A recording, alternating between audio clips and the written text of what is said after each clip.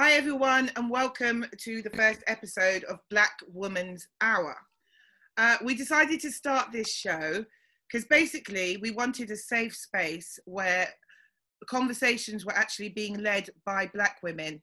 So over the course of the series, you will see that we have different guests. There will be male guests. There will sometimes be white guests. God forbid. There will be white guests. There'll be everybody. But what we want to do is to make sure that the conversations are led by Black women.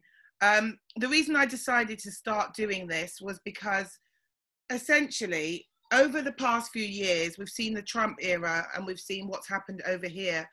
And basically, I'm kind of tired of dishonest conversations in the media. Like a lot of media pundits and stuff sort of thrive on intellectual dishonesty, making false equivalences. And what I found was on January the 7th of this year, when there was the insurrection in America on the Capitol building, I found that a lot of media people turned around afterwards and they were like, how could this have happened? Who could have done this? How could we have seen this coming? And like literally every Black woman was like, yeah, I saw it. I saw it coming. We have been saying it for years. And I do think that until the media is held to account, we're just going to have to form our own, because there's so much dishonesty in the media that when things like this happen, it's empowering certain sections of society. And I do believe that if we're not careful, things like that could happen here. So I'd like to now introduce my co-host, who you can see, which is Aisha Vignes-Warren. Hi, Aisha. Hi there. How are you? Good, thank you. I liked your little intro there. I think it raised some valid points about why we need to be here. Thank you. Thank you for joining me. We have had a lot of feedback for this first episode. For this first episode, we are going to be discussing the Black community and the Jewish community, and we're going to be discussing it with people who sit on the intersection of both communities. I think basically in the last 5 years, there has been, as I've said, I think Jeremy Corbyn leading the Labour Party brought the issue of anti-Semitism back to the forefront. I didn't hear a lot about it in the media prior to that. And I do think we are going to try and focus on the UK because that's where we're all based. But we will be speaking, you know, about the US, because I do think we can draw some parallels between the relationship between the Black community and Jewish community in the US and here, and obviously South Africa as well, because in these three places, when the two communities work together, we have done some great things like the Civil Rights Act in America, the Race Relations Act, and South African, white Jewish people in South Africa were vital to the struggle against apartheid. Our guest today will be a Black Jewish woman. She is of Jamaican descent, and there are Jamaican Black Jewish people. There is a thriving Jewish community in Jamaica, and she'll tell you a little bit about that when she comes on. That will be Lara Munroe. And we will also have the journalist Nadine Batchelor-Hunt, who will also be joining us. So yay, give her a clap. Oh, that's her text. Exciting. Okay, yes. So I'm going to introduce Lara and just say a quick hello to her. Hi, Lara, how are you? Hi, Eve, I'm fine, thank you. Good to be here. You're not showing your face on the video call today, but I just love that silhouette. That is your Twitter profile picture, isn't it? It is indeed. A nice afro and the hand of Hamza right in the middle of my heart. Oh, okay. I didn't even notice what. Okay, in the middle of the heart. Oh, I just saw the afro and I was mesmerised by that. Lara, can we just ask you a little bit about your background? So like I said, you are of Jamaican descent and you're Jewish. Because remember when we first started talking, I messaged you, I was like, I don't know that much about Jamaican, like, you know, Jewish community. Like, are they like Black people? How long it's been there? And you did give me some reading on it. But do you just want to briefly summarise for people who are watching? Yeah, of course. You say briefly, gosh, it's a bit of a history, because you're talking about something that happened where the intersection of shared history happened with not so much of a great twist for both communities actually. So I mean, I call it the Jamaican community. It came like as a, it's true, it came as a consequence of the largely Sephardic Jews being expelled from Spain and Portugal in the late 1400s, and then the English conquest, clearly, that led to quite a substantial Jewish settlement that happened in Jamaica, which was encouraged by the offer of full rights and British citizenship in the colony.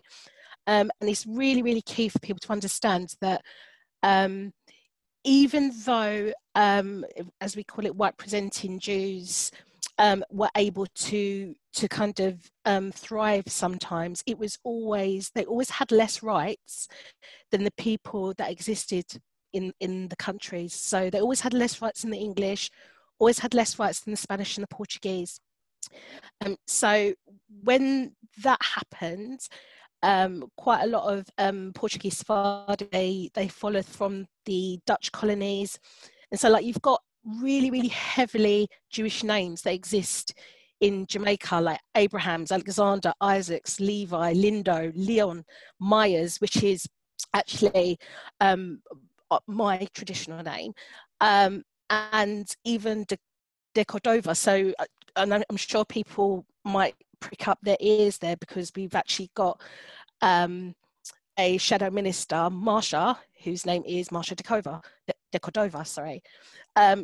So it's a really, really knotted history, and I'm trying to explain this because I think this will lead into bits and pieces of our conversation, and a certain name might come up in the conversation where we talk about plantation owners in Jamaica that did exist there. And I'm sure you know who I'm talking about, Ava, yeah. Where, you know, there were some Jewish plantation owners. Can't get away from that. It wasn't a big, extensive lot. Clearly, still the British actually kind of owned a lot of the slaves and the plantation owners. And even at that time, even though you had some Jewish plantation owners, they still didn't have full civil rights. It feels really weird to kind of talk about it, because at the same time that they were trying to get more civil rights just to live their lives, they were also, it's that dichotomy that they also held plantations and therefore also had slaves. Really, really weird dichotomy. Something that sometimes I'm still wrestling with, and sometimes I have to think about how I'm going to talk to Little Blue about and navigate how that works for us. I think that's just, it's not an uncommon problem though, because it was revealed that, you know, a lot of people didn't know that Native Americans also owned slaves. Yes. So there are different communities that have owned slaves. A lot of Irish people get into arguments when you talk about slave owners and you talk about how they got to the Caribbean and they were like overseers. Do you know what I mean? So it's not unusual, do you know what I mean, for other people to be trying to establish their own rights and still crapping on black people, basically. I was going to say, and the biggest one, of course, is white women and black women, and that's the major dichotomy we see with that right. They were always campaigning for their rights while at the same time holding black people down. Exactly. It's huge, isn't it? Exactly. Absolutely. And that kind of brings us to you know, the first aspect of this conversation that we're going to have about an incident that happened recently on Radio 4's Woman's Hour. So basically, we'll bring up their pictures now. Woman's Hour is now presented by a lady called Emma Barnett, who I know through the Telegraph. She was an editor. She was the woman's editor of the Telegraph when I was writing there. And also a Nigerian British actress called Kelechi, who we know, I'll just call Kelechi, because she's a bit like Cher, isn't she? Like, Madonna, Cher, Kelechi, like we all say Kelechi, we know who Kelechi is. So an incident happened on Women's Hour, and I'm just going to say the facts as I know it. So basically, Kelechi was invited onto the show to do a talk about the Me Too movement. And she went onto the show, and it was sort of, yeah, we'll get to that part in a minute. So basically she was called on to speak about the Me Too movement. And while she was waiting in the background, the mics and cameras were off for all of the guests. And Kelechi, the host Emma Barnett, came in, and she was doing what they do at the beginning of shows. They start speaking to their producers. They start trying to sort of say who's on the show. So she was handed the notes of who's on the show. She saw Kelechi's name, and basically this is where the story differs. Although there is somebody who is, there was somebody from End Violence Against Women who also made a statement, said it was unacceptable. So from what we hear, Emma Barnett had looked at this, she'd seen Kelechi's name, and she started to say, why is this person on the show? This person has made anti-Semitic comments in the past. I don't want this person on the show. And then she was speaking about Reggie Yates. She did put out a statement, which Aisha will read now. This is her explanation, because Kelechi had gone onto Twitter and said, sorry people, I was supposed to be on Women's Hour. I'm not going to be on Women's Hour anymore. There were very unprofessional comments made, and she kind of left it at that. She didn't go into what the comments made were. And soon after that, Emma Barnett released this statement. She said, just before I went on air this morning to present a special programme about Me Too, pegged to the anniversary of Harvey Weinstein's court case, it came to my attention that one of our guests, Kelechi Okafor, had made alleged anti-Semitic remarks. I was also sent a press report of the transcript of what she had said on her podcast, supporting Reggie Yates' comments about Jewish male managers and prophets. As Weinstein is also Jewish and was referenced as part of this same podcast, I was discussing with my producers the role of this guest in light of her allegedly anti-Semitic comments.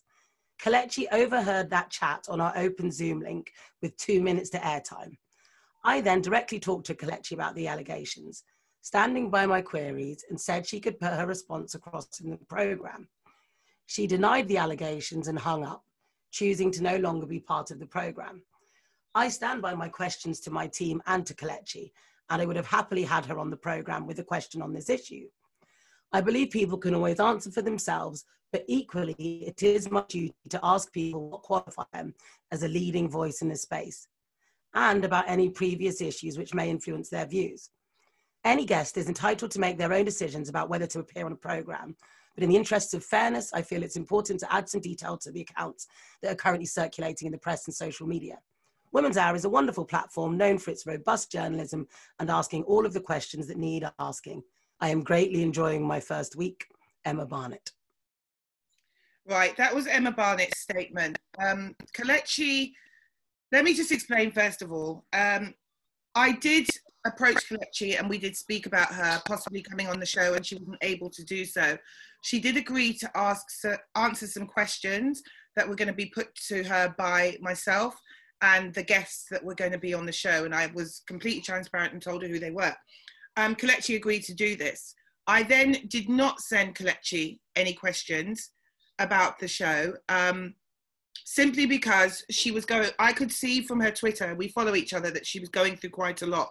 And I understand that when there is an incident like this, because this incident hit the press, it was in quite a few newspapers, on quite a few websites, that she might have felt like she was under pressure. And I did see a couple of tweets from her, which I'll show you here. Yeah. Which will come up. Sorry, they're in the wrong order. But she said, it's a shame you can't switch off DMs. I'm going back to ignoring them now.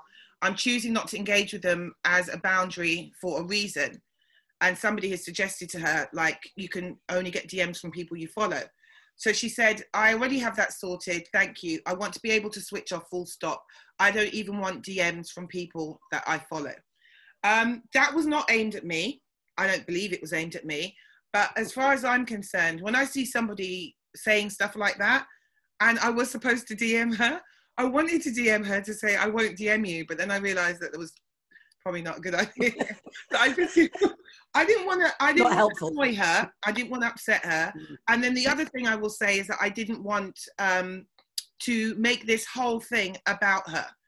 I didn't want to, you know, pin this whole anti-Semitism thing, that it's only been an issue. Because what I had actually said when I initially had proposed this for an idea for the show, I'd said that there have been, you know, it can be quite strained, the relationship between Black and Jewish people, which I got a reaction from quite a few people. Some people liked that I said that. Some people didn't like that I said that. It was mainly Black people who weren't in the Jewish community who kind of had felt the same thing. And there were some Jewish people were quite defensive about me saying that. But as we spoke about it, they kind of understood why I framed it like that, where I said the relationship often can be quite fraught. Kelechi did reply on her podcast, which I did listen to, and she had made some comments in support of what Reggie Yates has said. She wanted it known that she pulled the podcast down after a few days. She was approached by the Jewish Chronicle, which she didn't feel comfortable speaking to. She said she had an issue speaking to the journalist who had approached her. I don't know anything about that relationship or what happened. What she did also say was that she had taken time to educate herself and unlearn some anti-Semitic preconceived ideas that she had. And later on, when there was a scandal, which we'll get onto again, with another prominent Black person, the grime star Wiley, she did come out on Dane Baptiste's podcast, and she did speak about that, and she spoke about it on her own podcast. So she said that the original comments that were made in 2017, and that it's nothing that how she feels now, and she has basically put some work into it. And the other thing that she did say, which was the next, this was just what she said about healing, and this really struck me as well, which is another reason why I don't want to you know, pursue her or harass her in any kind of way. And this is something I know. I mean, I've done this on a personal level and, you know, against groups, and in the past myself, I've said stuff that turns out to be pretty ignorant. Sometimes when you're not of a group, you say stuff, you don't even understand why it's offensive. What she did say is growth isn't fun. People like to talk about healing, but people don't want to talk about the messy work of healing, the soul harrowing work of healing, where you have to let your ego crumble so the new you can emerge, which I totally agree with. I understand exactly what she is saying. So therefore, I'm going to pretty much leave it there in respect of Kelechi. Oh, our other guest has joined us. Can we just say hello? Nadine, are you there? Yeah, hiya. Hi, how are you doing? Yeah, sorry about being No, a bit it's late. all right. I know that you had like a family issue. Yeah, but hopefully she'll be okay. We've got some plans moving forward. But yeah, sorry. So Nadine, who I told you about at the beginning, she is a journalist. She speaks quite a lot on social media about Black issues and Jewish issues as well. The other person that I did mention is this guy here. This guy is Wiley. Wiley is a grime artist who is referred to often as the godfather of grime. And last year he was it last year? I don't know what year is it anymore. The year before last, maybe, because last year wasn't a year. No, it was last year. It was definitely last year. Yeah.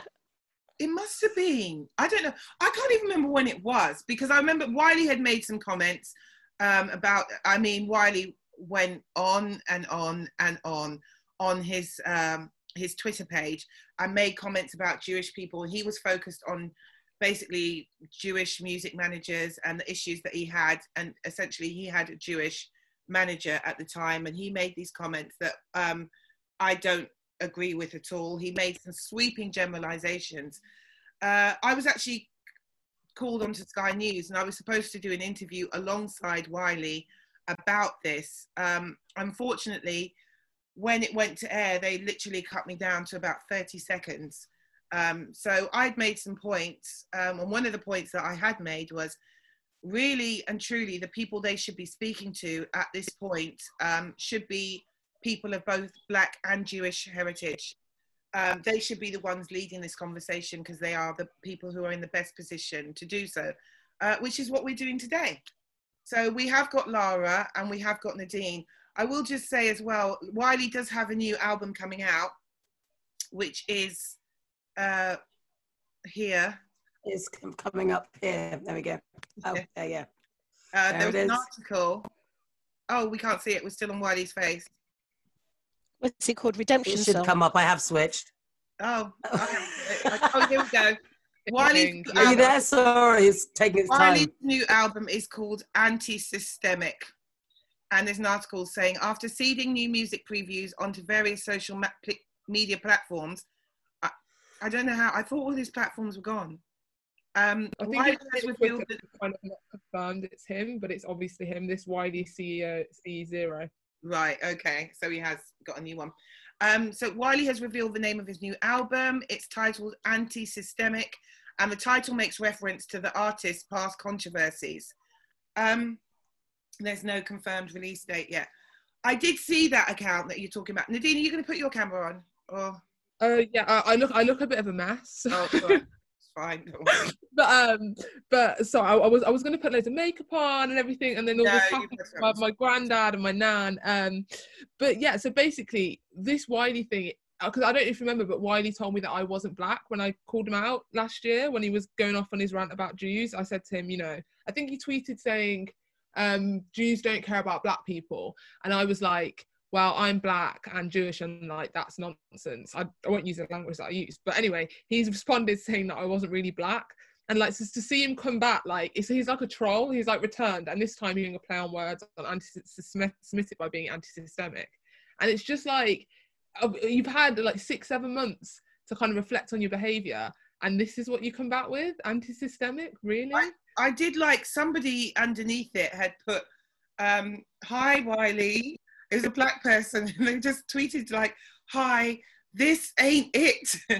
And it said, with the greatest of respect, what are you doing? And I did like the tweet underneath it. It just said, if anybody has told you this is a good idea, they don't love you and they don't care about you. Because you had to think. So for those people who are not in the know, Wiley had gone on this anti-Semitic rant. And as a result of this rant, he had his Twitter removed, Instagram as well. Yeah, and YouTube, I think. YouTube was removed as well. And music off Apple Music was it as well? iTunes, I think. He had his music taken off some platforms. I don't know which ones, but that was part of the, yeah. Right, so Wiley was removed from anywhere.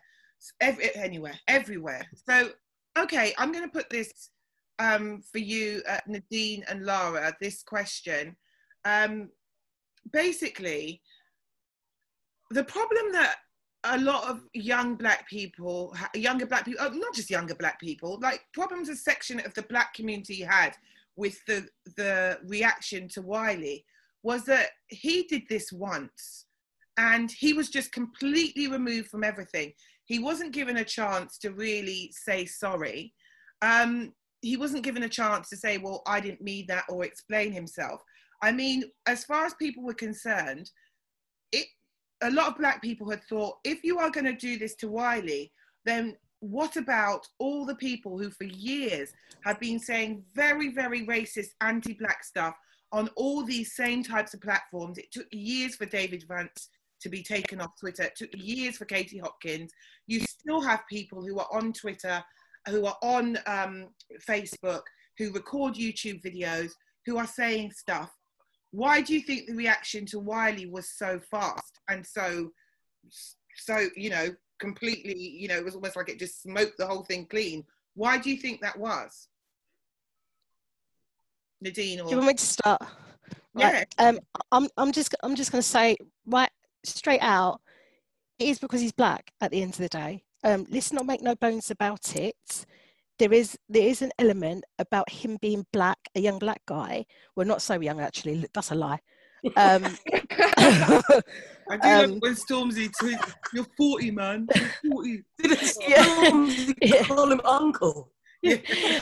I mean, there may have been an element in terms of them thinking, right, you're a black person, you're from another ethnic minority, you're from a minority that always gets kind of the shite. So why are you saying this? Why are you behaving like this? Surely you should have some affinity. Now the thing is what they refuse to also bear in mind is culturally, when we're in situations where, you know, we do something wrong, etc., and someone piles onto you, there's that fight or flight thing. And usually what we try to do is fight. And that's what I found that most of his responses were about. It was about digging in deeper, and kind of showing that he was right. I think there's another element of it I won't go into here. It felt really uncomfortable for me in this regard because, and it felt a bit personal actually, because Wiley and I grew up in similar circles way back when. So I know kind of some of the things that he's had to go through when he was younger, and particularly dealing with white people, and particularly coming up through a very, very kind of white dominated industry, and how that can feel. However, what he said was anti-Semitic. He did dig down deeper into it. It kind of felt like he was going off on his manager, which, you know, might be connected to, you know, when we come onto the Reggie Yates thing and the Khalid thing. But the one thing that I felt wasn't there was a bit of understanding about how Black communities work. Now, when one of us does something, our friends take us aside and call us in. If you're not our friend, if you're from another community, you cannot do that. You cannot then start schooling us. It doesn't work like that. He would have had to be schooled by his own. And it was actually quite a relief. I saw that, I'm not on Clubhouse, I was just reading the tweets, that he may have been in a Clubhouse room and he may have, you know, yes, just kind of was, been a bit on a, you know, had a bit of heart in the sleeve about the situation. And people were actually saying that he was starting to kind of unpack with them the actual situation. That's how the Black communities work. Okay, it doesn't work by you being a non-Black and trying to tell us what to do, how to do it, how to respond, how to apologize, etc., etc. And I think that was missing from the dialogue, or whatever dialogue that could happen on Twitter that time. Aside from that, like, I'm sorry, he was a bit of a shonda in terms of like what he said, and it was pretty disgusting. I was really, really upset with how other Black people responded to him in terms of supporting him, instead of just kind of saying, actually, do you know what, fam, you are not right at the moment. So do you know what, step off, step back. I mean, I got bored of reading it, to be honest. There was a lot of it, but I saw a few saying to him, step back and can you stop doing it? And there's people that knew him who also said that they reached out to him privately and said, stop it. But one thing which I tried to explain to Sky News, which people haven't taken into account when it comes to Wiley, who's not somebody I know. We do not move in the same circles. I don't, you know, I don't really even know much about his music. I know a couple of songs, but what I had also said is Wiley is known for doing these rants on Twitter.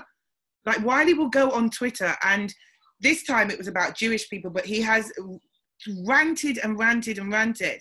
So when, like, Black people, like when he was coming up and he was trending, a lot of people were like, oh my God, what's Wiley doing? And some Black people were like, it's another day that ends in Y. Do you know what I mean? So they kind of totally. And we're that's not a bit like how I felt.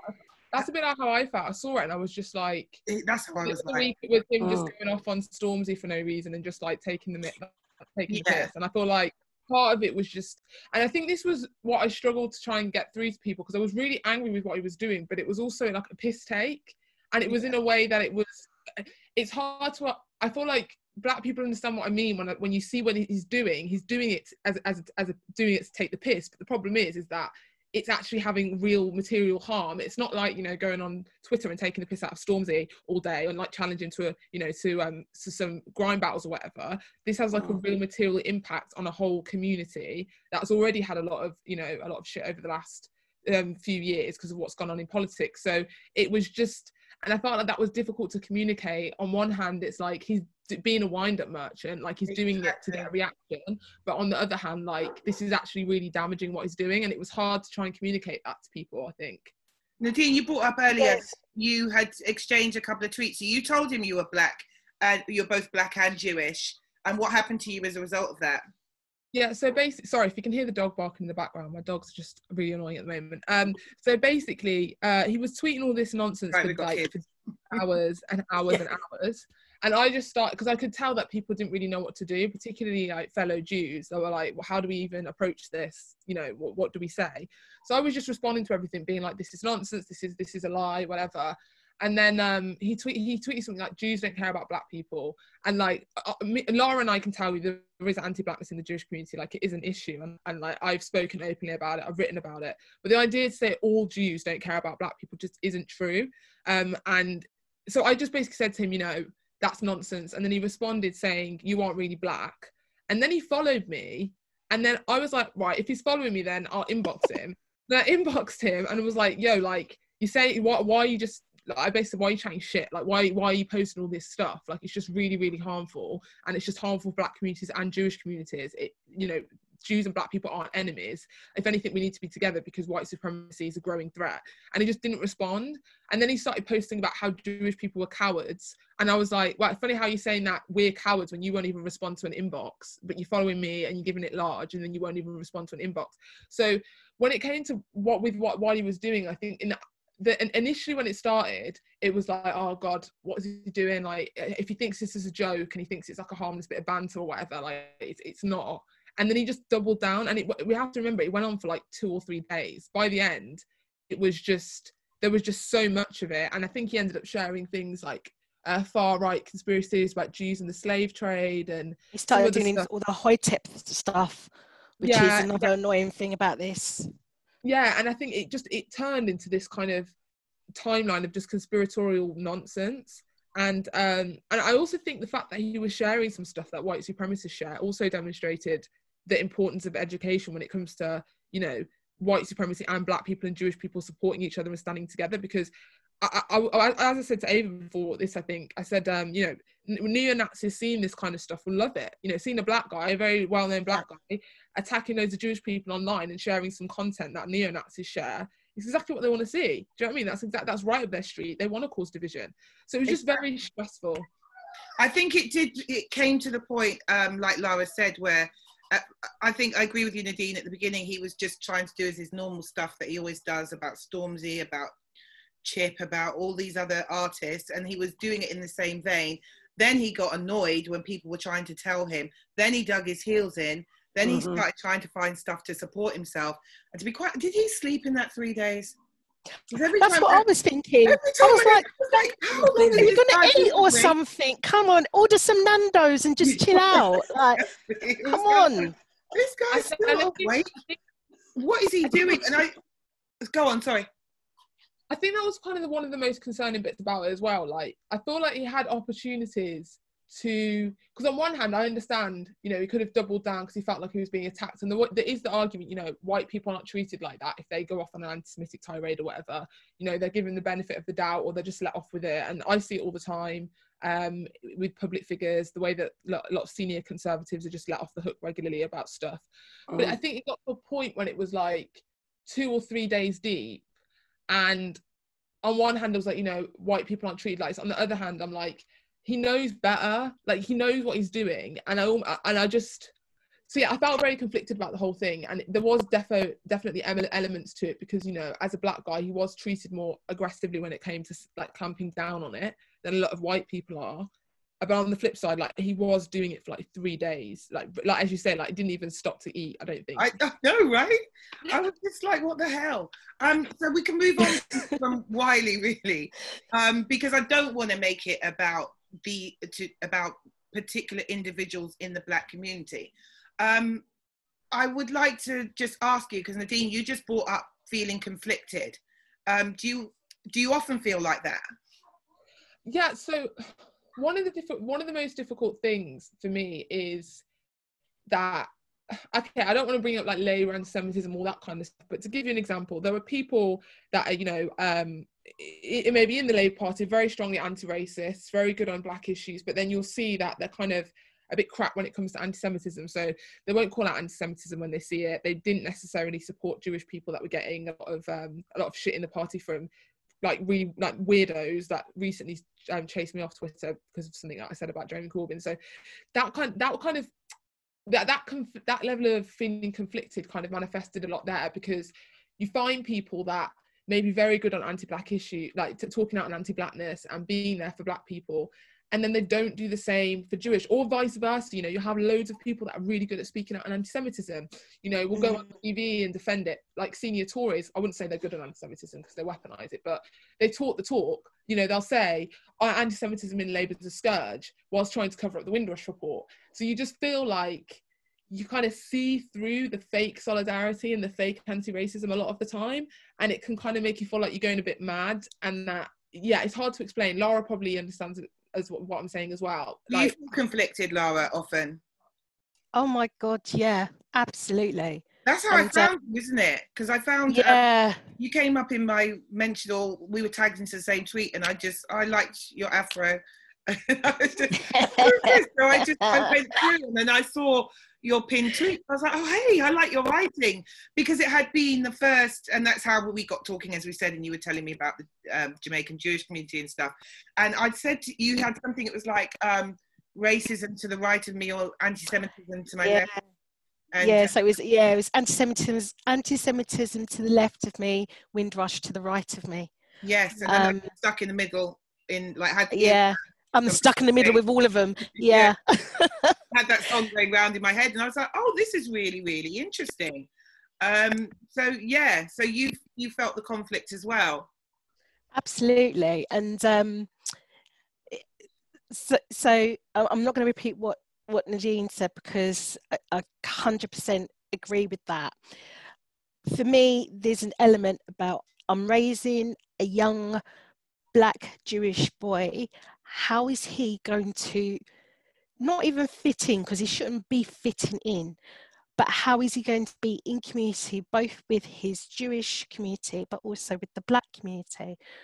But over and above that, which I think also comes up when we see these conversations and discussions, even in terms of Wiley's response to Nadine, is the fact that on the one hand, the Black community doesn't even acknowledge sometimes or realise that there's Black Jews. And if they do know that there's Black Jews, they often refer to the Ethiopian Jews, or they think about the Black Jews in America, not necessarily Black British Jews here.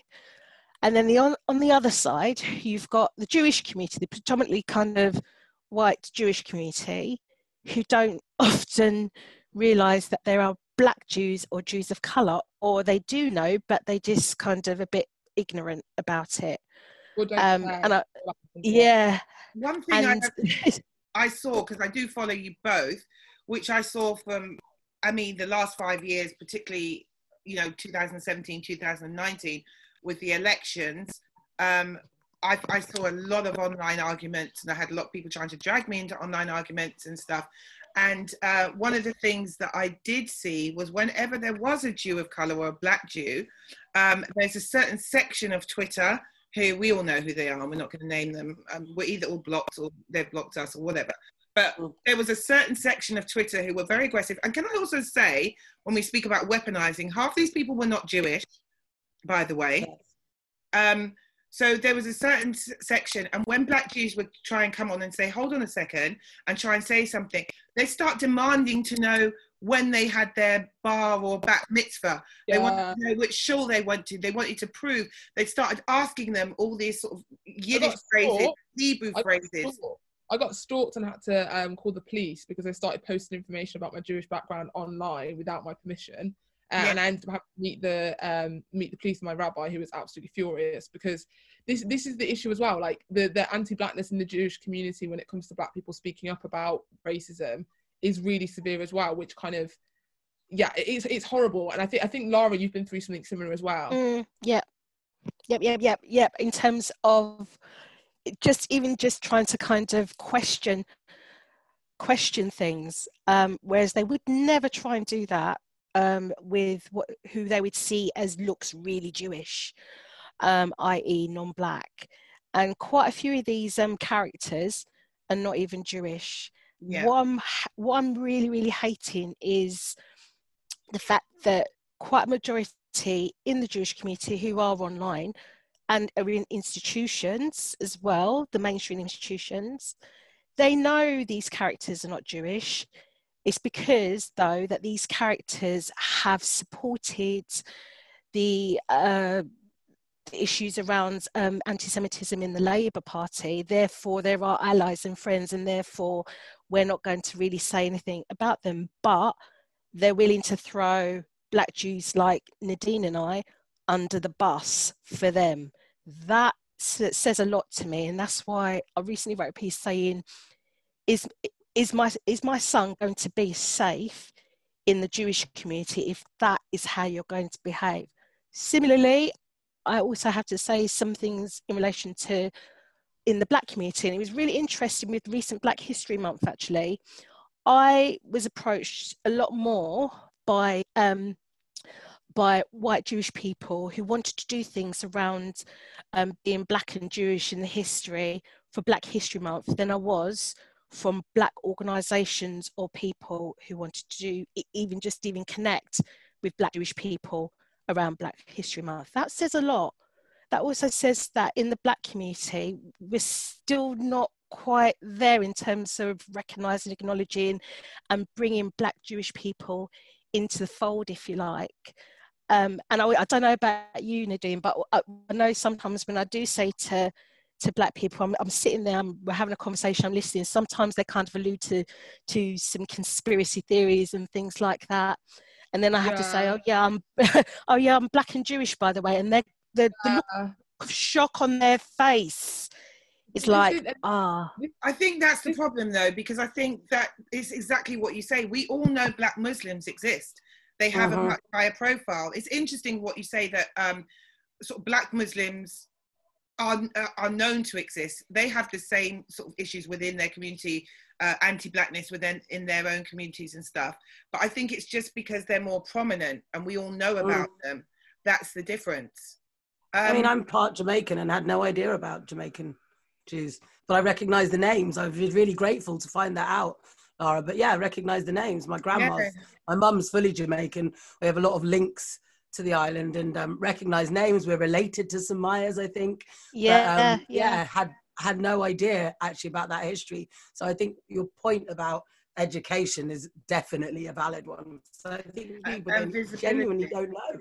And visibility, and the thing is like if you talk to Ainsley, who's kind of the most prominent Jewish figure in Jamaica, like if you didn't see his face, you just heard him, he sounds like your Jamaican granddad, because clearly for Jamaica, we've got that one motto, out of many one people, and sometimes we kind of forget that as a Black community as well, like as a Black diaspora.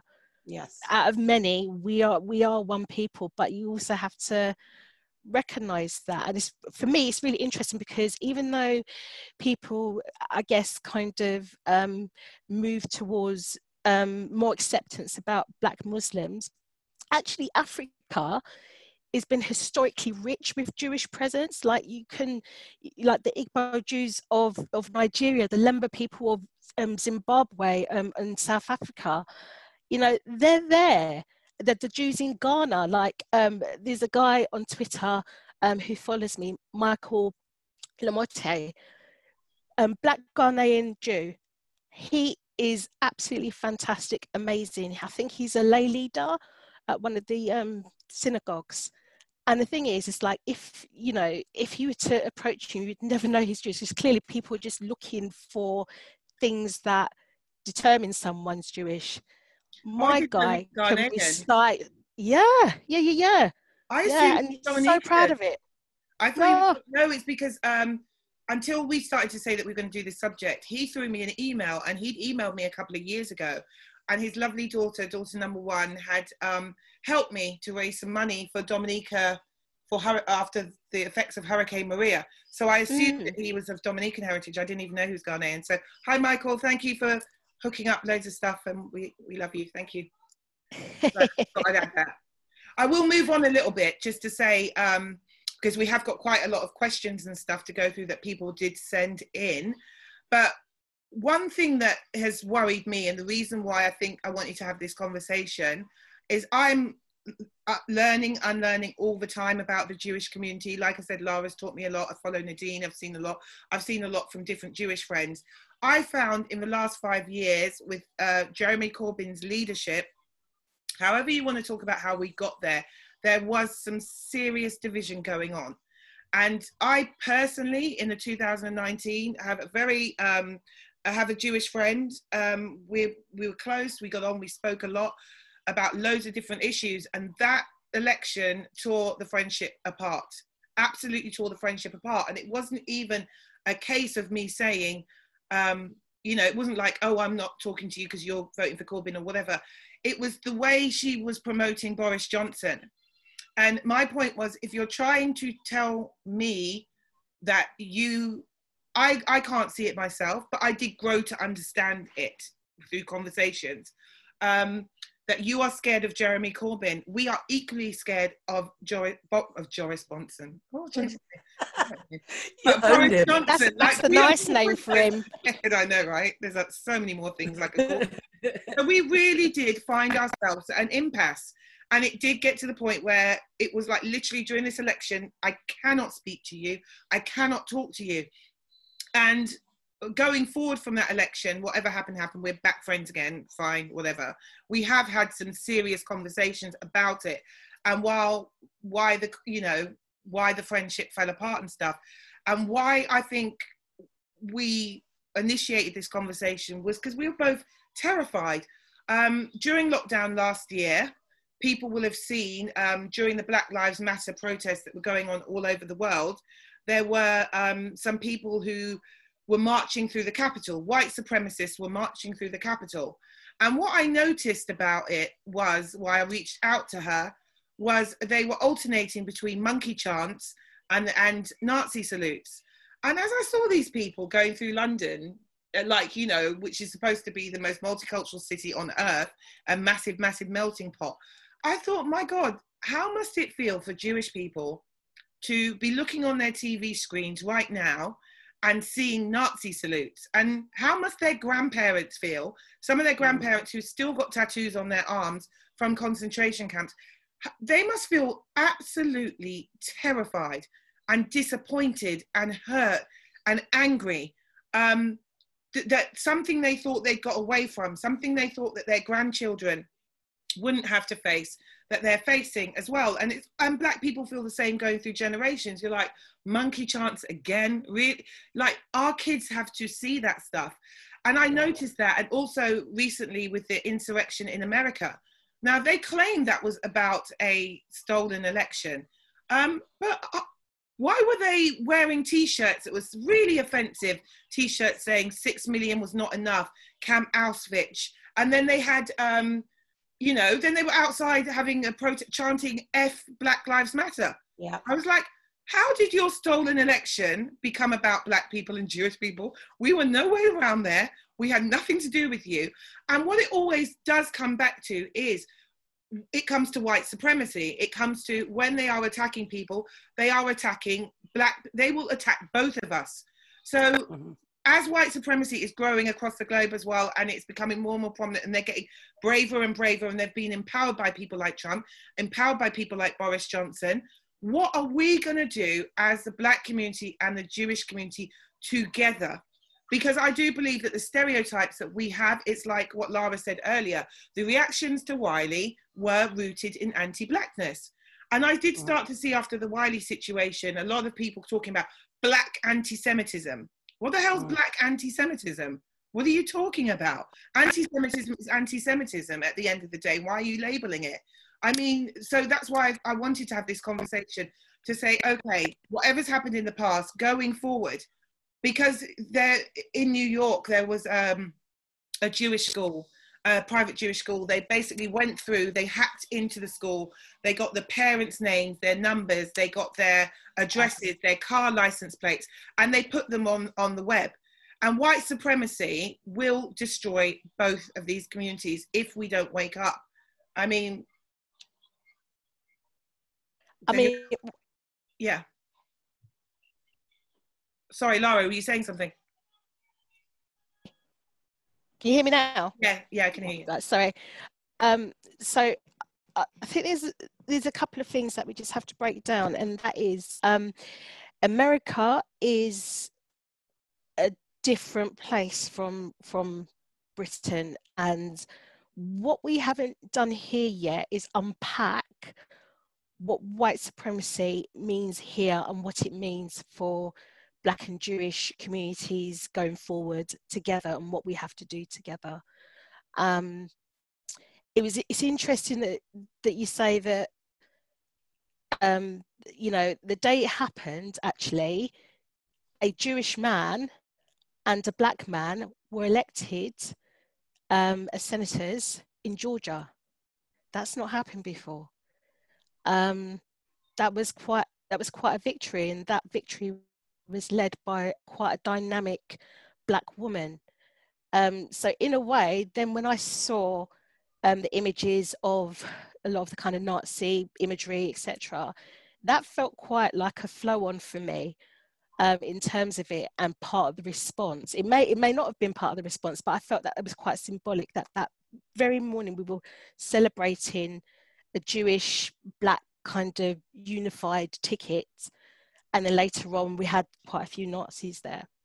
In terms of Black and Jewish communities here, I think what we do is we tend to kind of like go back to, well, you know, Martin Luther King, clearly it's Martin Luther King Day on Monday, and Herschel, as if they're the pinnacle of solidarity and unity between Black and Jewish communities. That was a time that happened.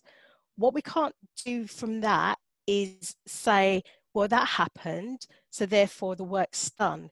We've got to do that each individually within ourselves in relation to being Herschel within ourselves, and Martin, and I'd say Malcolm as well, if I'm honest with you, within ourselves. Always Malcolm.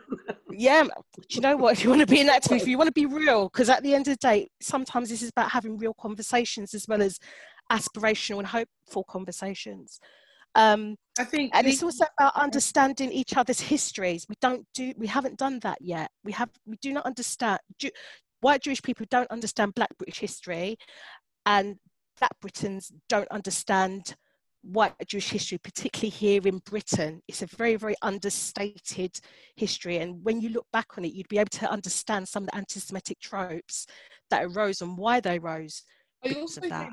I also think that there's a broader issue with understanding Jewish history more generally as well. Like the way that Europeans talk about Jewish history tends to just be through the lens of the Holocaust. Like we don't speak much about the Jewish expulsions from Arab countries in the 70s and the 80s. We don't talk about the evacuation of Beta Israel from Ethiopia, and we don't talk about the quite literally millennia of Jewish persecution on the continent.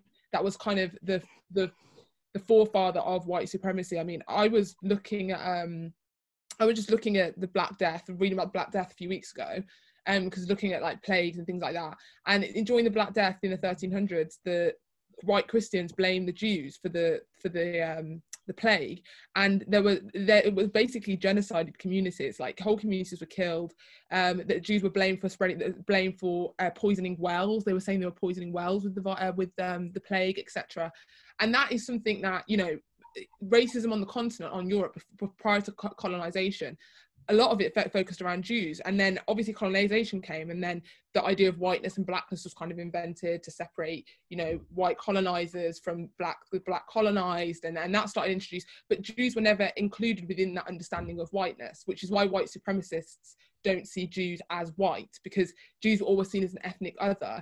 And I think also understanding the way in which Jewish people have been treated as an ethnic other, but also contemporary Ashkenazim understanding that the fact they have white skin also provides them with some level of privilege. Just understanding the complexities of Jewish identity, anti-Semitism, how it's manifested itself, why Jews are so scared when any anti-Semitism rises its head anywhere. You know, there's a lot of sayings about how a lot of Jewish people their parents who survived Auschwitz will say always keep a packed suitcase by the door. And I think I remember speaking to somebody else who was I think it was on the phone last year when I was covering Jamaican deportations, and someone in her family had been threatened to be deported during the Windrush, and her husband was in a detention centre, and she said her family member keeps a suitcase packed in case she gets deported by the Home Office, right? There's so many things that overlap, and there's so much history we just don't understand about one another. And that's why I think understanding the roots of white supremacy come from understanding the racism towards Black people and the Black experience, and also fully understanding racism towards Jewish people and the Jewish experience. And I think that's going to be a fundamental part of kind of creating solidarity and also understanding one another and moving forward. There's definitely some overlap, like you say, because there's another thing that we have in common is hoarding paperwork. Like a lot of young Black people go, God, mum, dad or granddad, can you throw this stuff away? And they keep hold of everything because they're never sure when we're going to be removed and whenever we're going to be out. But I think exactly what it was, like it was thrown away paperwork. And then you would have aunties and uncles in the Caribbean community going, we told you don't throw stuff away. This is exactly why. And a lot of Black Caribbean people came over here with the idea, one day they're going to take this away from us and they're going to throw us. And, you know, they will tentatively put down roots and had children and stuff. But we're always telling us these people will dash you out their country as soon as you get the chance. And I think that was also what was running alongside the 2019 election, more so than 2017, was Jewish people going, we're going to have to leave the country if Jeremy Corbyn gets in. And Black people going, we are currently being thrown out. Why are you not listening? Why are you not watching? Like, your fear is our... Some people thought their fear is our reality and stuff. But I think what I want to do now, because we have a little bit of time left together. Okay, Ava, can I just come back on that? Because we've got questions which are going to raise these things again. So I didn't reporting, going through it again and again. Go on, Lara, quick. What were you going to say? No, I was just going to say the other aspect to that about, you know, suitcases at the door, etc., was the kind of lack of understanding about, you know, people who were saying that if Jeremy Corbyn got in, it's going to be bad, but not being able to articulate what policies or laws were going to come in that were going to be anti-Semitic to actually be enforced, that would be bad for the Jewish population. Whereas on the other hand, Black people were kind of saying, well, do you know what, we're already living with the laws that already kind of racist to us, and that lack of understanding was really, really unhelpful. And then also you have to point out, just to say as well, there were prominent politicians, there were prominent columnists, people like Dan Hodges. I think, I can't remember, I could be wrong, I won't even say the politician's name because you know what they're like. It was a Tory who basically said if Jeremy Corbyn gets back in, there's going to be another Auschwitz. Now, I was my friend's parents believed that. And they believed that. And also what people didn't understand is, I was trying to explain, we have to sort of talk about this to say this isn't true. Because if you are going to your synagogue, if you are reading Jewish press, if you're seeing that, and every source that you trust is telling you Jeremy Corbyn is going to do this, is your enemy and stuff, why wouldn't they believe it? Also, I think that was the disconnect. I think one of the reasons it was so successful as well is there is this kind of primordial fear in the Jewish community, because I mean, even if you look at if you just Google Jewish expulsions over the last 2,000 years, you will be horrified. Like, Jews consistently have been moved from country to country. I did, yeah. And I think that is one of the reasons. I think that's why it was so immoral when, you know, there were some people who were clearly just seeing it as an opportunity to scare Jewish people from a political perspective. There is this really deep fear that Jews you're never safe in the country you're in. You will get turfed out, because history has shown that Jewish people, every single country they've ever settled in, they've been turfed out of, like in the Middle East, in Africa, in Europe, everywhere. So there's this fear that, you know, we're not safe, we're going to get turfed out. So if you start having this fever pitch of there's anti-Semitism, and then it wasn't dealt with, and then it kind of escalates, and then people whose parents survived the camps and who have always said to them, you know, be careful, be aware. And there's also this thing of inherited trauma as well within the Jewish community, particularly post-Holocaust, but also just after millennia of violent anti-Semitism, that it was the Jewish community is a very fearful community, and it had to be to survive. So I think that's another one of the reasons why it was so emotional. And, you know, within the Jewish community, what was happening during the anti-Semitism in Labour, families were torn apart. Like, I know friends whose families borderline disowned them for voting for Labour because they were so scared about what Labour was going to do. So the damage that was inflicted within the Jewish community just really hasn't been spoken about, and it is really traumatic. Like, I've been at parties, and I think a year and a half ago I was at a Hanukkah party, well, just under a year and a half ago, and I'd written an article in The Guardian saying about why I was going to vote Labour, and then someone came up to me and was like, oh, you were the one that wrote that. And luckily my ex was like, listen, she's Black and Jewish and she's been through a lot, and this is why she's written this, and this is from her perspective. But it was such a controversial issue within the Jewish community, and if you were Black and Jewish in the community, I mean, Lara can testify to it as well, it was horrendous. So we talk a lot about, you know, the media frenzy, but the way in which Jewish fear was either ignored or manipulated during the whole thing, it was just really traumatic. It was just really traumatic. But you know what, I get that. I get the fear, and I get, because at the end of the day, historically, Jews have always been expendable. Black people have always been very expendable. To the point of, you know, people will compare death of Jews within the Holocaust within the death of Black people in terms of the transatlantic slave trade, like, you know, but there is something in terms of to say the Jewish community have always been quite resilient, so wherever they landed they've been able to thrive. That's not been necessarily so been for Black people, and I think sometimes that's what I want my fellow Jews to actually understand, that in a way the kind of opportunities and privileges that they have when they've got white presenting skin is not afforded to Black people in the same context. It's not that we haven't just been able to thrive, it's that undergoing systemic racism that we continue to face, that always happens, that they're not exposed to. So there is this quite a lot, you know, coming up, comments and questions. So if we go to them, like some of what we're speaking about right now did come up. There were Aisha, what was which one? The questions, basically. There was the top, yeah, just some comments. Like the first one was from Lorraine. So we start off with a comment from Lorraine. It says, my best friend is a white Jewish woman and we fight racism together, which is nice and lovely. But obviously, you know, we've talked about the nuance. It isn't always that straightforward. From Denise, she said, happily not my experience. My Jamaican and Jewish family are very happy with each other. They live near Stamford Hill and get on fine. But she does see the wider issues outside of her day-to-day life. She says it puzzles her, but maybe the Jewish people that she knows know their history, which is, you know, alludes to what you guys are talking about the understanding. Shanice says the relationship between Blacks and Jewish people has also been one of solidarity, if you know where to look. And then she puts brackets, clue, the grassroots, which I think is an interesting point. Before we read out the next one.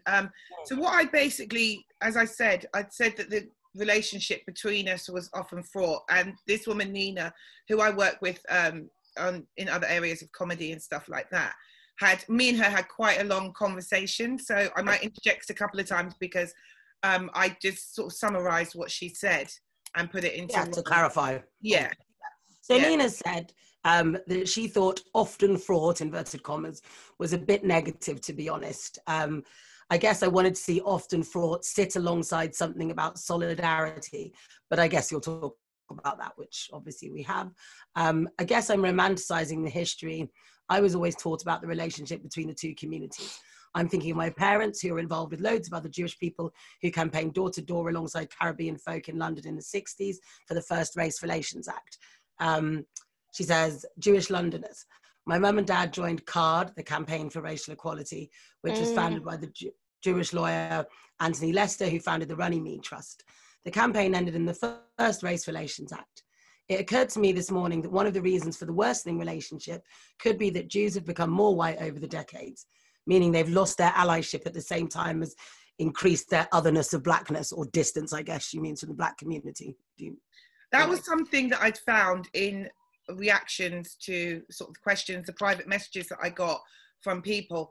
There did seem to be a real distinction between Jewish people who class themselves as left-wing and you know, who were very, very upset at the idea that Black people and Jewish people, you know, the people who are in the two separate communities, not the guys sitting on the intersection, why they don't get along, or even the suggestion that they don't get along.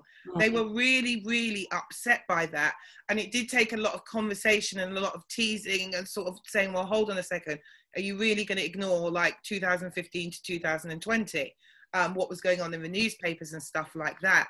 And I think a lot of people who consider themselves to be left-wing Jewish people found that their voices were just drowned out completely in all, not just in politics, but in all these kind of areas. And they believe that a lot of what they had achieved and what they had done had just been completely suppressed.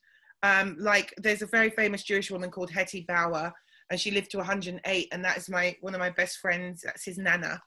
And there was a video that came out of her marching along Cable Street with her daughter, which is my friend's mum.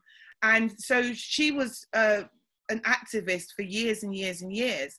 And I don't know what, you know, political persuasion Nadine and Lara would say that they have, but do you find that's an issue? Like there's a big, because I think what happens is, just to explain more clearly, like when you're not in the community, often from outside of it, you see it as a monolithic community.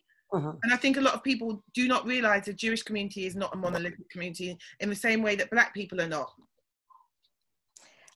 Yeah. And was it Nina who wrote that message to you? Because I think she's definitely right, and it's good that she's actually kind of emphasised that we do forget where, and it is particularly on the left. I mean, I think to some degree there's been some on the right that have worked particularly relatively well together. I won't name their names, but we do forget that there has been a history of activism, left activism, where Jewish people, Black and other ethnic minorities have actually come together. It tends to be around causes though, which is really interesting. And I think we could go a lot further than that. And also, I think, and I guess this is kind of also connected to the understanding about Jewishness, Judaism, the faith, etc., where actually what we've done is we've made this covenant with the big guy, and the covenant is getting to a promised time. And that promised time, or people call it with promised land, that promised time is actually where no disadvantage, no discrimination, no oppression lives, okay? And that's where you get the whole aspect about tikkun olam, and also aspects around combating social injustice. And so you will see quite a lot of Jewish people in the fields of, for example, human rights or activism, etc., because that's essentially what we believe that we're here to do. So we connect really, really well with people with those passions as well. But I think also what we can't escape is that even though sometimes we can work alongside each other, that still doesn't mean that we understand each other. And it's that understanding that bit that we need to really, really get to if we want to make that next step. Yeah, I think that was sort of reflected in a couple more of the other questions that we had. Yeah. But I found doing this that a lot of private messages that I got were from Black people. And you see kind of what has happened recently with Wiley and a couple of other Black people who've lost jobs or lost platforms and stuff like that. It has made Black people frightened to talk out. And then it starts refeeding into anti-Semitic tropes. So yes. I was trying to say, oh, well, why don't you just ask the question out loud? It's like, don't say my name. I don't want my name saying this, but at the end of the day, people can say what they like. Wiley was taken off platform, so it shows that Jews are powerful, because Wiley was taken off absolutely everything. So there's that. Do you understand what I mean? I mean, Nadine, what would you say to that? I think basically one of the issues that has arisen when it comes to tackling anti-Semitism is that it's become a bit of political football. So people who are racist will claim that they care about Jewish people, and then will claim to tackle anti-Semitism really vehemently, so that, you know, they'll push for deplatforming, etc., etc. they won't do the same for other forms of racism. And I think this is one of the things that I struggle with the most, is that, you know, you had people when Wiley was going on that tirade who had been part of, you know, implementing the hostile environment. You had MPs coming out who had, you know, actively follow a really racist prime minister. So one of the issues is that anti-Semitism, as in America, you know, Donald Trump will claim to love Israel and he's not an anti-Semite, but he's clearly a white supremacist, right? So you have this issue where a lot of people that claim to care about anti-Semitism and may make objective changes like getting Wiley or contributing to Wiley being deplatformed aren't actually anti-racist at all, and instead they see anti-Semitism and Jewish people as a way of kind of virtue signalling and as a political tool. I mean, Jews were used as a political tool throughout the 2019 election by conservative and right-leaning pundits, despite the fact that people like Britain First were claiming they were going to join the conservative leadership, and that's literally white supremacy. So I think what the issue is that, you know, you have people that are racist that will claim to be tackling anti-Semitism very vehemently, which means you feel like you have a bigger response and a harder response to someone that's being anti-Semitic versus someone that's being anti-Black. And I understand why that makes people scared to talk out on these, like to ask questions. And it does feed into these, and I also think that's part of the racist plan, though, to make people mistrustful of Jews in some weird way, in that making people too scared to ask questions and making people almost fearful of Jewish people is also part of their long game, if that makes sense. Yeah, that's totally. Divide and rule. Yeah, it's part of understanding contemporary anti-Semitism. It's very complicated, and because it manifests itself kind of everywhere, and because it's so embedded in European history and in European culture, like this has been going on for thousands of years, that it's really hard to be able to tackle it in an effective way. And if you don't understand it, then you can't. I hope I'm making sense. Definitely. Yes. Shall we come? Aisha, do you want to read out the next comment, which was somebody? Sure. This one says, when are white Jewish people going to stop using anti-Semitism as a shield against valid accusations of racism, and finally acknowledge that they, whilst being Jewish, their whiteness still comes with privilege? I mean, I had a few questions about this, and also last year throughout the blackface in comedy thing, I commented on it quite a lot publicly. And I did notice that when people were writing to me about this blackface in comedy, they would talk about two Jewish comedians. And I found, what I said to these people, like, if we know who the Jewish comedians are, right? But both of these two Jewish comedians had non-Jewish comedy double act partners. And whenever people would talk to me about the blackface, they would talk to me, I said, why are you talking to me about that Jewish guy over there and that Jewish guy over there? And those guys don't work together. Why are you not telling me about that double act and that double act, but you're telling me about the two Jewish guys? And I think it has been a case of, the answer to that question. I mean, I'm not a white Jewish person, I can't speak for them. Obviously, there are people out there who only care about their own community. So there are, you know, you will see people go, how does it make sense to be gay and racist? There's lots of white gay men and women who are racist. There's lots of gay people who are transphobic. I think people can't find it hard to understand that you could be in a minority yourself and still be able to discriminate. And I think when it comes to white Jewish people, I have got a white Jewish friend who said to me, more than one actually, I've got about 3-4 white Jewish friends who said to me, don't call me white. Even that gets upset. Like like, I'm not white though, I'm Jewish. It's like, you are white.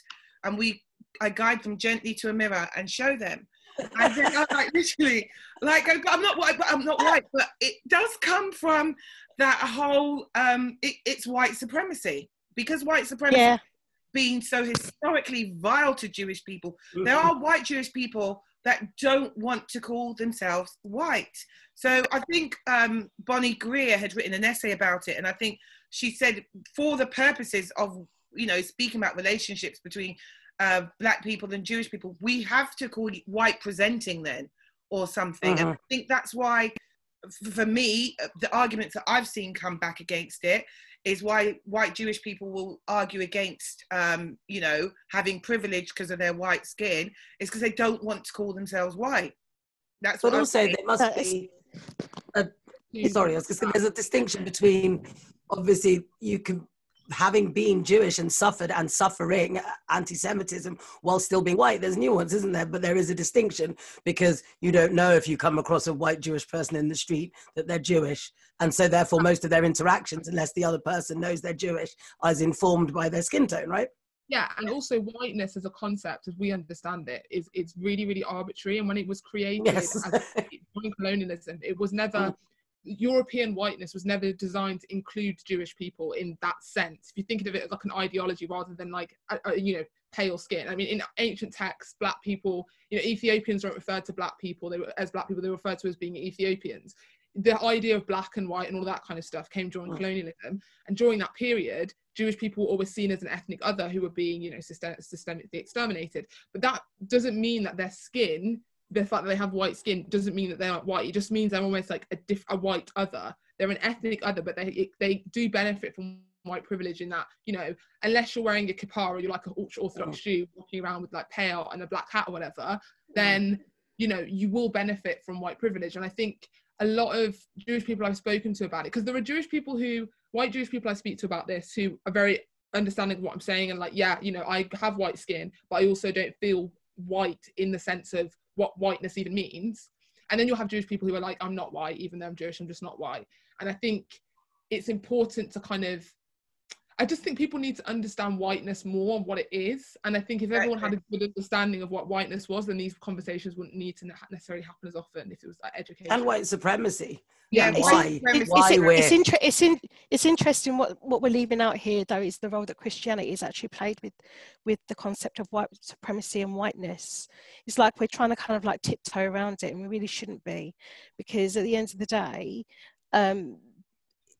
part of the growth historically has some roots in Christianity, and you know, we kind of, you know, keep skirting around that, and we probably shouldn't, which why I'm raising it is then kind of playing into the concept of Jews being white and the whiteness, and being seen historically as other.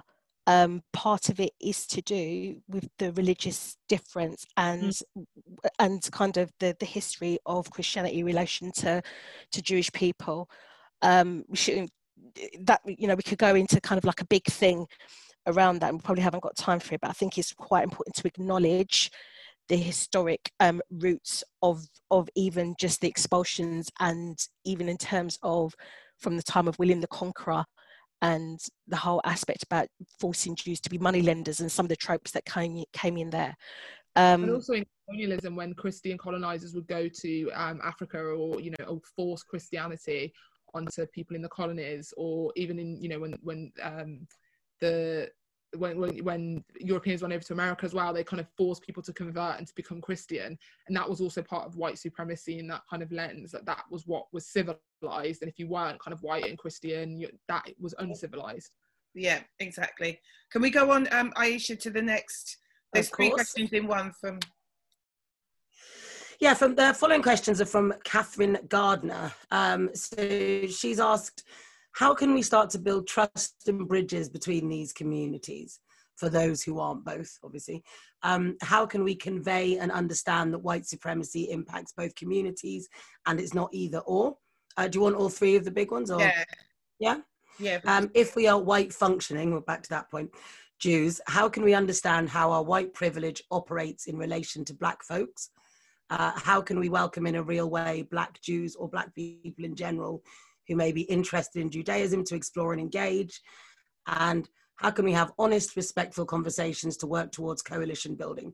How can we identify and understand that we share parallel and common oppressions and work together, and yet recognize that white privilege may be in the room? So Lara, can I just throw that over to you guys, because we've kind of covered some of it already, and just want to see, like, what do you guys want going forward, really, which is the whole purpose of this conversation, to answer Catherine's question, sort of. I can't, do you know what? I'll be honest with you, I can't answer Catherine's question, because that requires a bit more of a community response rather than just looking to, for example, me to give you that answer. I'm not a white functioning Jew. I don't know what you need to do within yourself to move forwards. And I think that's kind of some of the questions that in terms of growth and learning that they have to do. If I'm honest with you, what do I want? I just want to live. I just want to be, I just want to just be able to kind of be happy to be a Black Jewish mother raising a Black Jewish child, but also having an environment for him where he's going to thrive. I'm going to have 2 talks with him. I'm going to have a talk with him about anti-Semitism, sometimes coming from people who look like mummy. And I'm also going to have a talk with him about being a young Black man in a very white world, and sometimes being in white Jewish spaces where they're not going to be welcoming of him and equipping him for that. So I guess it's kind of like, people want me to give you the answers. All I can do is tell you what I would like and be able to just live without having to kind of wake up every day and think, what bit of oppression am I going to have to deal with? Who am I going to have to fight with today? Who am I going to have to rant with today? It hurts my mental health, I have to say, and I have to raise a child at the same time with it. So to some degree, I can educate as much as possible, but I also need people to do the growth and work themselves as well. I hear that. I totally understand why you'd be exhausted by it completely, because that's how I feel a lot of times when people just outside of, you know, just Black issues, where they will just write to me or inbox me, and I'm just like, I'm not your teacher. I'm tired. I just want to watch Real Housewives. Kenya's crazy, like that kind of. That's all I want to do today. Nadine, did you have any response to what Catherine said, or do you feel the same way? Because it's just important as well, because obviously Lara's from the Jamaican. You're not mixed race in any way, are you, Lara? But Nadine is. So you have. No. I'm proper hardcore Jamaican. I would tell you about your Clark. I would have told Emma about her Clark if you know it would have been me. But anyway. Yeah, so I'm my dad's parents raised from Jamaica. He was born here, and my mum's white. So for me, I think it's education fundamentally. I don't think you can understand a people or a people's pain unless you understand their history. So I think fundamentally the basic thing is education. I think if everybody were properly educated, not just on, you know, this kind of surface stuff, but the long-term stuff, you know, colonialism, what it did to Black people, how it's affected. Like, a lot of people don't even know that the reason there are Black people in the Caribbean is because of slavery. Like, that's just a basic thing that loads of people don't even know. So understanding the kind of, and the way that it was actually genocide, what happened, like complete communities were just destroyed. So understanding Black history and understanding displacement and the diaspora, for white Jews, that they should understand that. That would be a really good way of Jewish people starting to be able to understand the Black experience and the things that we have in common. And also just reading about statistics and things about the Windrush and just how hard it can be to be Black in the UK. You know, even when it comes to things like education or Black women being 5 times more likely to die in hospital, things like that don't affect Jewish people, that are obviously rooted in white supremacy, but white Jews don't experience that, because that's just a part of having white skin, means they're kind of insulated from that. So I think education is a fundamental part of it. I also think better community leadership. I personally don't particularly like the Jewish community's leadership very much, most of it anyway. You don't, Nadine? Why is that? Anyone that follows me on Twitter will be well aware of that. But I also think there isn't, in the Black community, we don't really have leadership, kind of coherent leadership. I've spoken to quite a few Black people about this, and it's just kind of like we're all over the place, and there's no kind of like coherent kind of group. I think it's so. But you know what? Yeah, but you know what? But this is the thing. So I think it's a lot easier for the Jewish community to have a community leadership. It's not so easy for, if you like, the Black diaspora in Britain to have one community leader. So, for example, and I've noticed that what people tend to do when they do talks, etc., is go to David Lammy. He is not our community leader. Okay. He does not represent the various range of views right across the Black British community, because we come from so many different lenses, etc. So we don't have one organisation, or for example, like a JLM, to kind of hold those conversations. So we've got to think a bit more creative. It's basically like, because if you're Jewish and you are looking for leadership, you all follow one book. You all read the Torah. You all have one. You know what I mean? But in the Black community, we're Muslims, we're Jews, we're Christians, we're nothing at all. We have all kinds of different beliefs, and it's absolutely impossible to get like one person who I think is gonna. But that's kind of I think going forward for me, what I'd like to see, what would be nice, which probably a lot of Black people might appreciate, is if anyone's watching can facilitate the fact that maybe having synagogues, like the way mosques have open days, where you reach out to the Black community, or you have young Black children, or you reach out to 100 Black Men of London, because they go around and they take the kids to all kinds of different places to learn. Maybe one of those places they could go could be to a synagogue. And they could but but the thing is, there is some interfaith work that actually goes on, and quite a lot of the synagogues are really, really proactive in that, but clearly that's an interfaith thing. I think in a way we probably have to kind of like push really hard if we're going to kind of really make any difference. So we talk about educating. Now, unless we can join together to do, for example, things around decolonizing the curriculum, so that both our shared histories and both our histories is actually integral as a mandatory thing for our young generation coming up, in particular around our histories and understanding that, to be able to understand where all the different tropes come, then that's fine. But the early aspect is that there's that thing where the people who want to learn will learn. The people who need to learn won't necessarily learn. And it's kind of how, I don't want to be autocratic about it, but maybe there are some things such as campaigning together on some of those key things to make some things mandatory, like changing the national curriculum so it teaches about Black British history and British Jewish history. That's a good idea.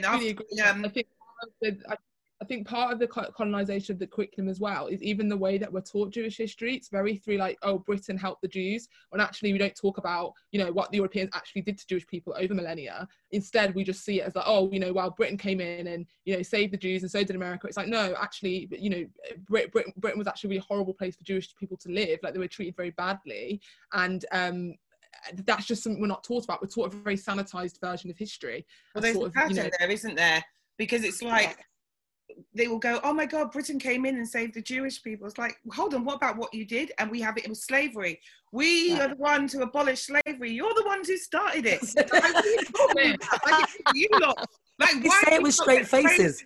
Ending things that you started. Do you know what I mean? My white granddad will say that to me on the phone. My white granddad, who's really racist, like he's horrendously racist, he will say to me on the phone, the amount of arguments I've had, I won't even repeat some of the stuff he said because it's that bad, but he said to me, well, we're the ones that got rid of racism, we're rid of slavery. And I'm like, no, granddad, like that just, first of all, slavery exists. Second of all, like, you don't get credit for stopping doing something. Started, yeah. His head, he's like, and then he comes out with stuff like birds of a feather flock together, and then I'm like, granddad, but what about me? Like, your daughter's white and my dad's black, so what does that mean? And then he can't answer, so he comes out with all this racist crap. But he's a very interesting insight into the way in which education can shape a person's views on a deep level about race. If people thought, he says, oh, look at Africa, it's like, it's not very developed, it's like, there, and I say, but you'll see them as the savages, but surely Europeans going in and just massacring and enslaving everybody, that's actually savage behaviour. Savage. And then he doesn't know how to compute that because he's not been taught history from that lens, and then suddenly he goes all quiet. So I think education is like a really important part of all of it. Yeah, well, I'm going to do mandatory. Get your the name of the interfaith things, and I'm going to programs. I'm going to start looking for some, and when we post up the video, I'm going to put underneath it places that people can look. Aisha, what was the next question? Or was it? So next we had a question from Ben, and he's asked, what can we take away from the experience of the US? What similarities and differences are there between the UK and the US? And we've covered some of that. We have, really. The civil rights movement, and also, and a lot of people don't sort of realise, like the KKK actually wasn't formed for black people in the US. It was actually formed for Jewish people, and sort of how they came together. I'll put some links in underneath the video of where people can go and do a bit of further reading on that if they want to, because we have kind of covered it a little bit. And what's the next one? I would say the biggest difference for me when it comes to white supremacy in America and here, first of all, like white supremacy in America is like a British export in many ways. But second of all, in America, you have a settler state where, you know, white people and black people were just kind of put together, and then black people were freed, and then they had this system of oppression. Here, you had an island mainly of white people, and black people immigrated. So you have this sense, and I see it with my granddad because he's white and he's quite racist. He sees the UK as being kind of we civilized. Yeah, we accept them, like we allow them here. Tolerate. First word that came to everyone's mind, because we're constantly being told that we're being tolerated. Exactly. So my granddad sees it as, well, you know, we let them in after World War II to come in, you know, we allowed them here. Whereas in America, you don't really have that, because it's then none of them were originally there. Like, it was all as a result of colonialism, and it's just a mess. So I think when we understand white supremacy in America and here, we need to kind of see it from a lot of white supremacists in the UK see the UK as a white country, like an indigenously white country, and therefore black people and Asian, anybody that isn't like white and Christian don't belong here. Which I think in America it's slightly different, because none of them were really there apart from Native Americans prior to colonization. So I think that's a big difference between the two. Yeah, I agree. Well, there's the other difference, that in terms of the relationship between black and Jewish people. So we always allude to the civil rights movement, for example, etc. We don't then talk about what happened after the civil rights movement, and why things such as the tension, for example, in New York, why that happened, why some white Jewish people are seen as that greedy landlord type of thing. We haven't technically had that here in Britain. So we also need to kind of remember about how, when we're talking about things like such as civil rights, the thing that happened after that in terms of the relationship between black and Jewish people is very different to how things happened here. I mean, they speak about the golden age between black people in America and the Jewish community, and there is the landlord thing, and James Baldwin wrote extensively on it, and he wrote about hating Jewish people as he grew up, hating them, because he would say this Jewish guy would always come along to collect the rent, and we were living in these awful, rundown, disgusting places, and they'd tell him about it, he wouldn't do anything about it. And it's only when he got older he realized that the Jewish guy didn't even own the thing. He was actually just employed to go into the black community and take the rent from them. And there was a lot of stirring, and it was actually somebody else who owned it. And there was, after the Civil Rights Act, there was a lot of divide and conquer, and there was a lot of people trying to break the two communities apart. And a lot of black people felt betrayed by Jewish people who were white presenting, who seemed to be like, hey, we're out of this now. And kind of a lot of them felt left behind. Cornel West speaks about it quite a lot as well, but I will put some links into the comments so that people can and there it connects with our conversation earlier about the 2015 to 2019 period, doesn't it? Absolutely. The manipulation and the being used as a political football and a face of did you want the last one, Ava? Oh gosh, it was the points about I mean, it's quite interesting, right? He is quite interesting. Yeah, this is a guy called Zachariah Abdullah Musa. He's Nigerian and he's Hausa and Muslim. Go on. So he says, I only met 2 black Jews in London. One is a British black Jew who is Ethiopian and Amhara descent teacher who worked with Jewish communities in Ethiopia to teach people English, while the other is a British black Jew who is Nigerian and Igbo descent architect who helped donate Jewish books to Jewish communities in Nigeria and also designed synagogues and libraries for them. Both told me that their ethnic groups have had a strong, intimate relationship with Jewish communities for many years and are still going today. This is applied to other ethnic groups in Africa regarding the special relationship between ethnic groups in Africa and the Jewish community. Why is this narrative not documented in our black community?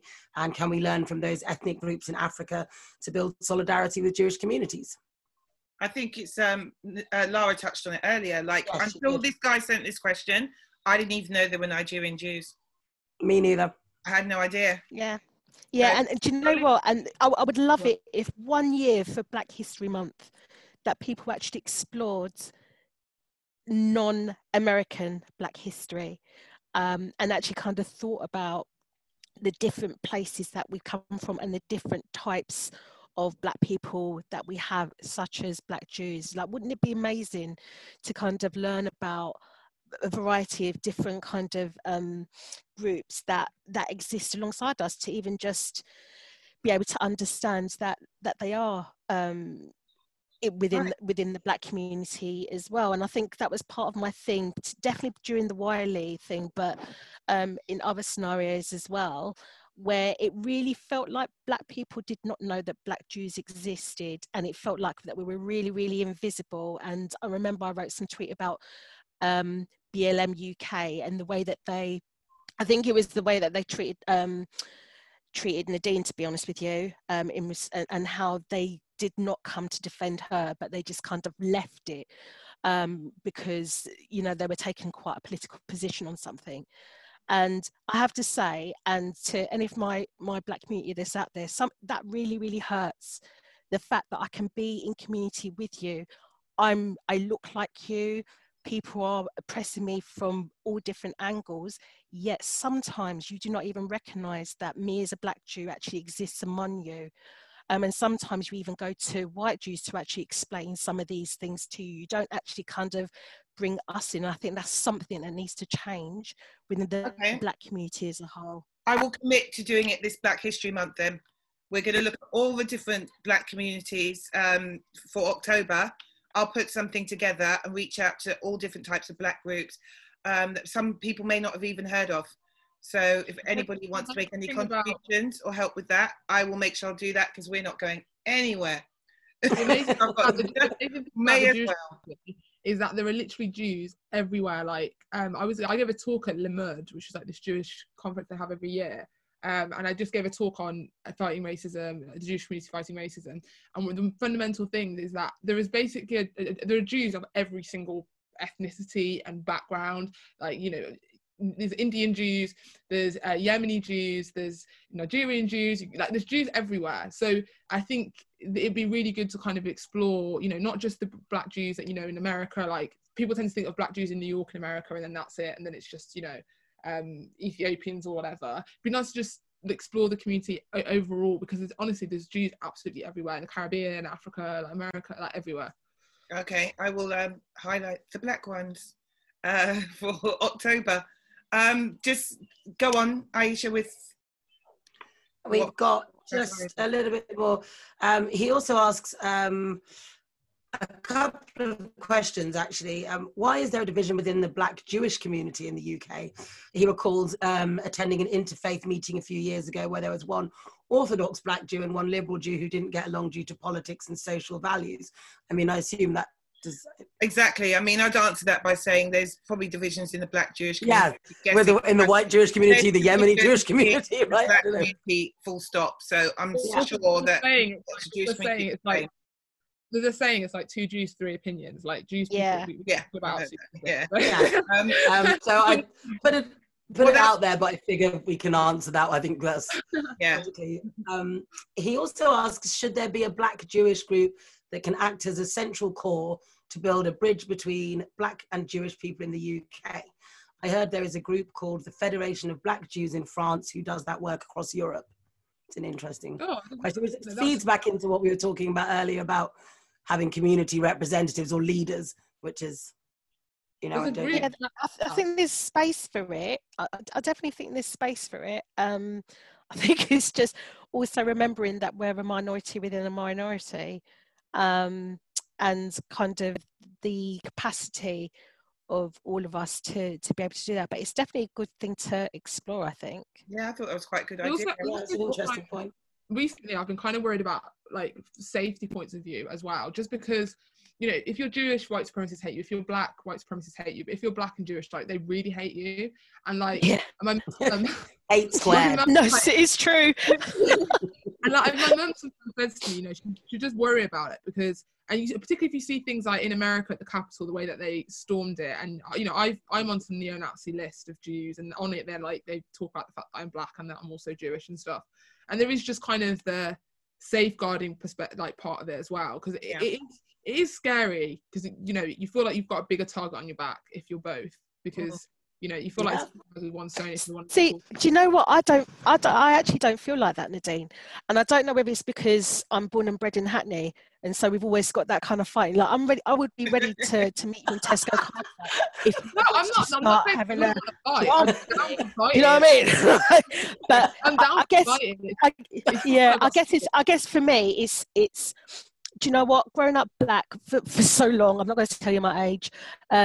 Is I've already kind of developed that, in a way, that thick skin in relation to not being afraid, particularly growing up in Hackney in the 80s. Like, anyway, so I guess I don't feel like I have that double target in my back in that sense. And every time I'm kind of thinking about this, I'm also thinking about what I have to teach the little one as well. And so much of what I'm trying to teach him now is for him to be very, very proud. Don't hide himself. If he wants to show that he's Jewish, he's allowed to do that. I'm not going to suppress that. And we will be able to deal with it in ways that need to be dealt with. And I think sometimes we just need to give ourselves a bit of strength to not hide ourselves away. We've hidden ourselves away for so long. I agree. Like, I for me, it's like I very openly speak about being black and Jewish and stuff like that. I think it's really important. But when I think about organizations and stuff, I just worry, because we're a very easy target, you know, because terrorist attacks are happening. We saw it happen in America. And if you are black and Jewish and outspoken, and it's quite easy to find you, really, or to find. I think I understand what you're saying. Like, you do, obviously you're happy to talk about it. You do speak about it. You write articles about it and stuff, but you're just not going to drop your location. I get that. Yeah, I get like stuff in my inbox as well. Like, I had some really graphic things said about my parents in my inbox and stuff like that. And then obviously I got stalked by. So it's just one of them. It's like, I do want to have kind of more like maybe community leadership, but also in establishing some sort of leadership, you do kind of make yourself a kind of target. I definitely agree with you. And the thing is, because I don't talk online about what I get, and I'm also on similar white supremacist list, hence why I'm not visible to most people. Some people have seen me, the majority of people don't see me, and that's been because of the white supremacist thing, but also because I need to protect my child. So I do get what you're saying there, definitely. Okay, and Zachariah, one last. The last one, is there a narrative issue on who are the true people of the Torah regarding black and Jewish people? Because in the black community, there are some black Hebrew Israelites that would believe that black people are the original Israelites and cause anti-Semitic remarks towards Jewish communities. Do we need to address the history narratives among black people in our community in terms of origins and heritage connection to Hebrews and Israelites? I think this comes back down to education, you know.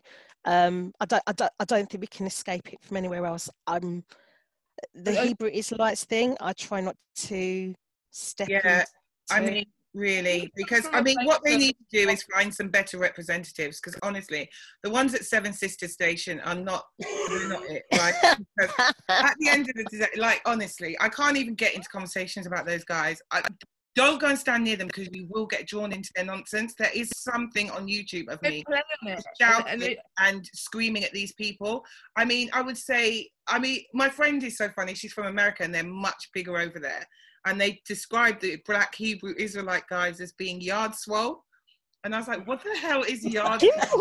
And she said that they were in prison, on the prison yard, working out, and they're really, really buff. So you'll find like a lot of them are nice to look at, not nice to talk to. Like, they don't even call themselves black anyway, so I'm not claiming them. I'm sure. Not today, Satan. Some of them are fine. Stand there, take your top off, don't talk, don't say anything.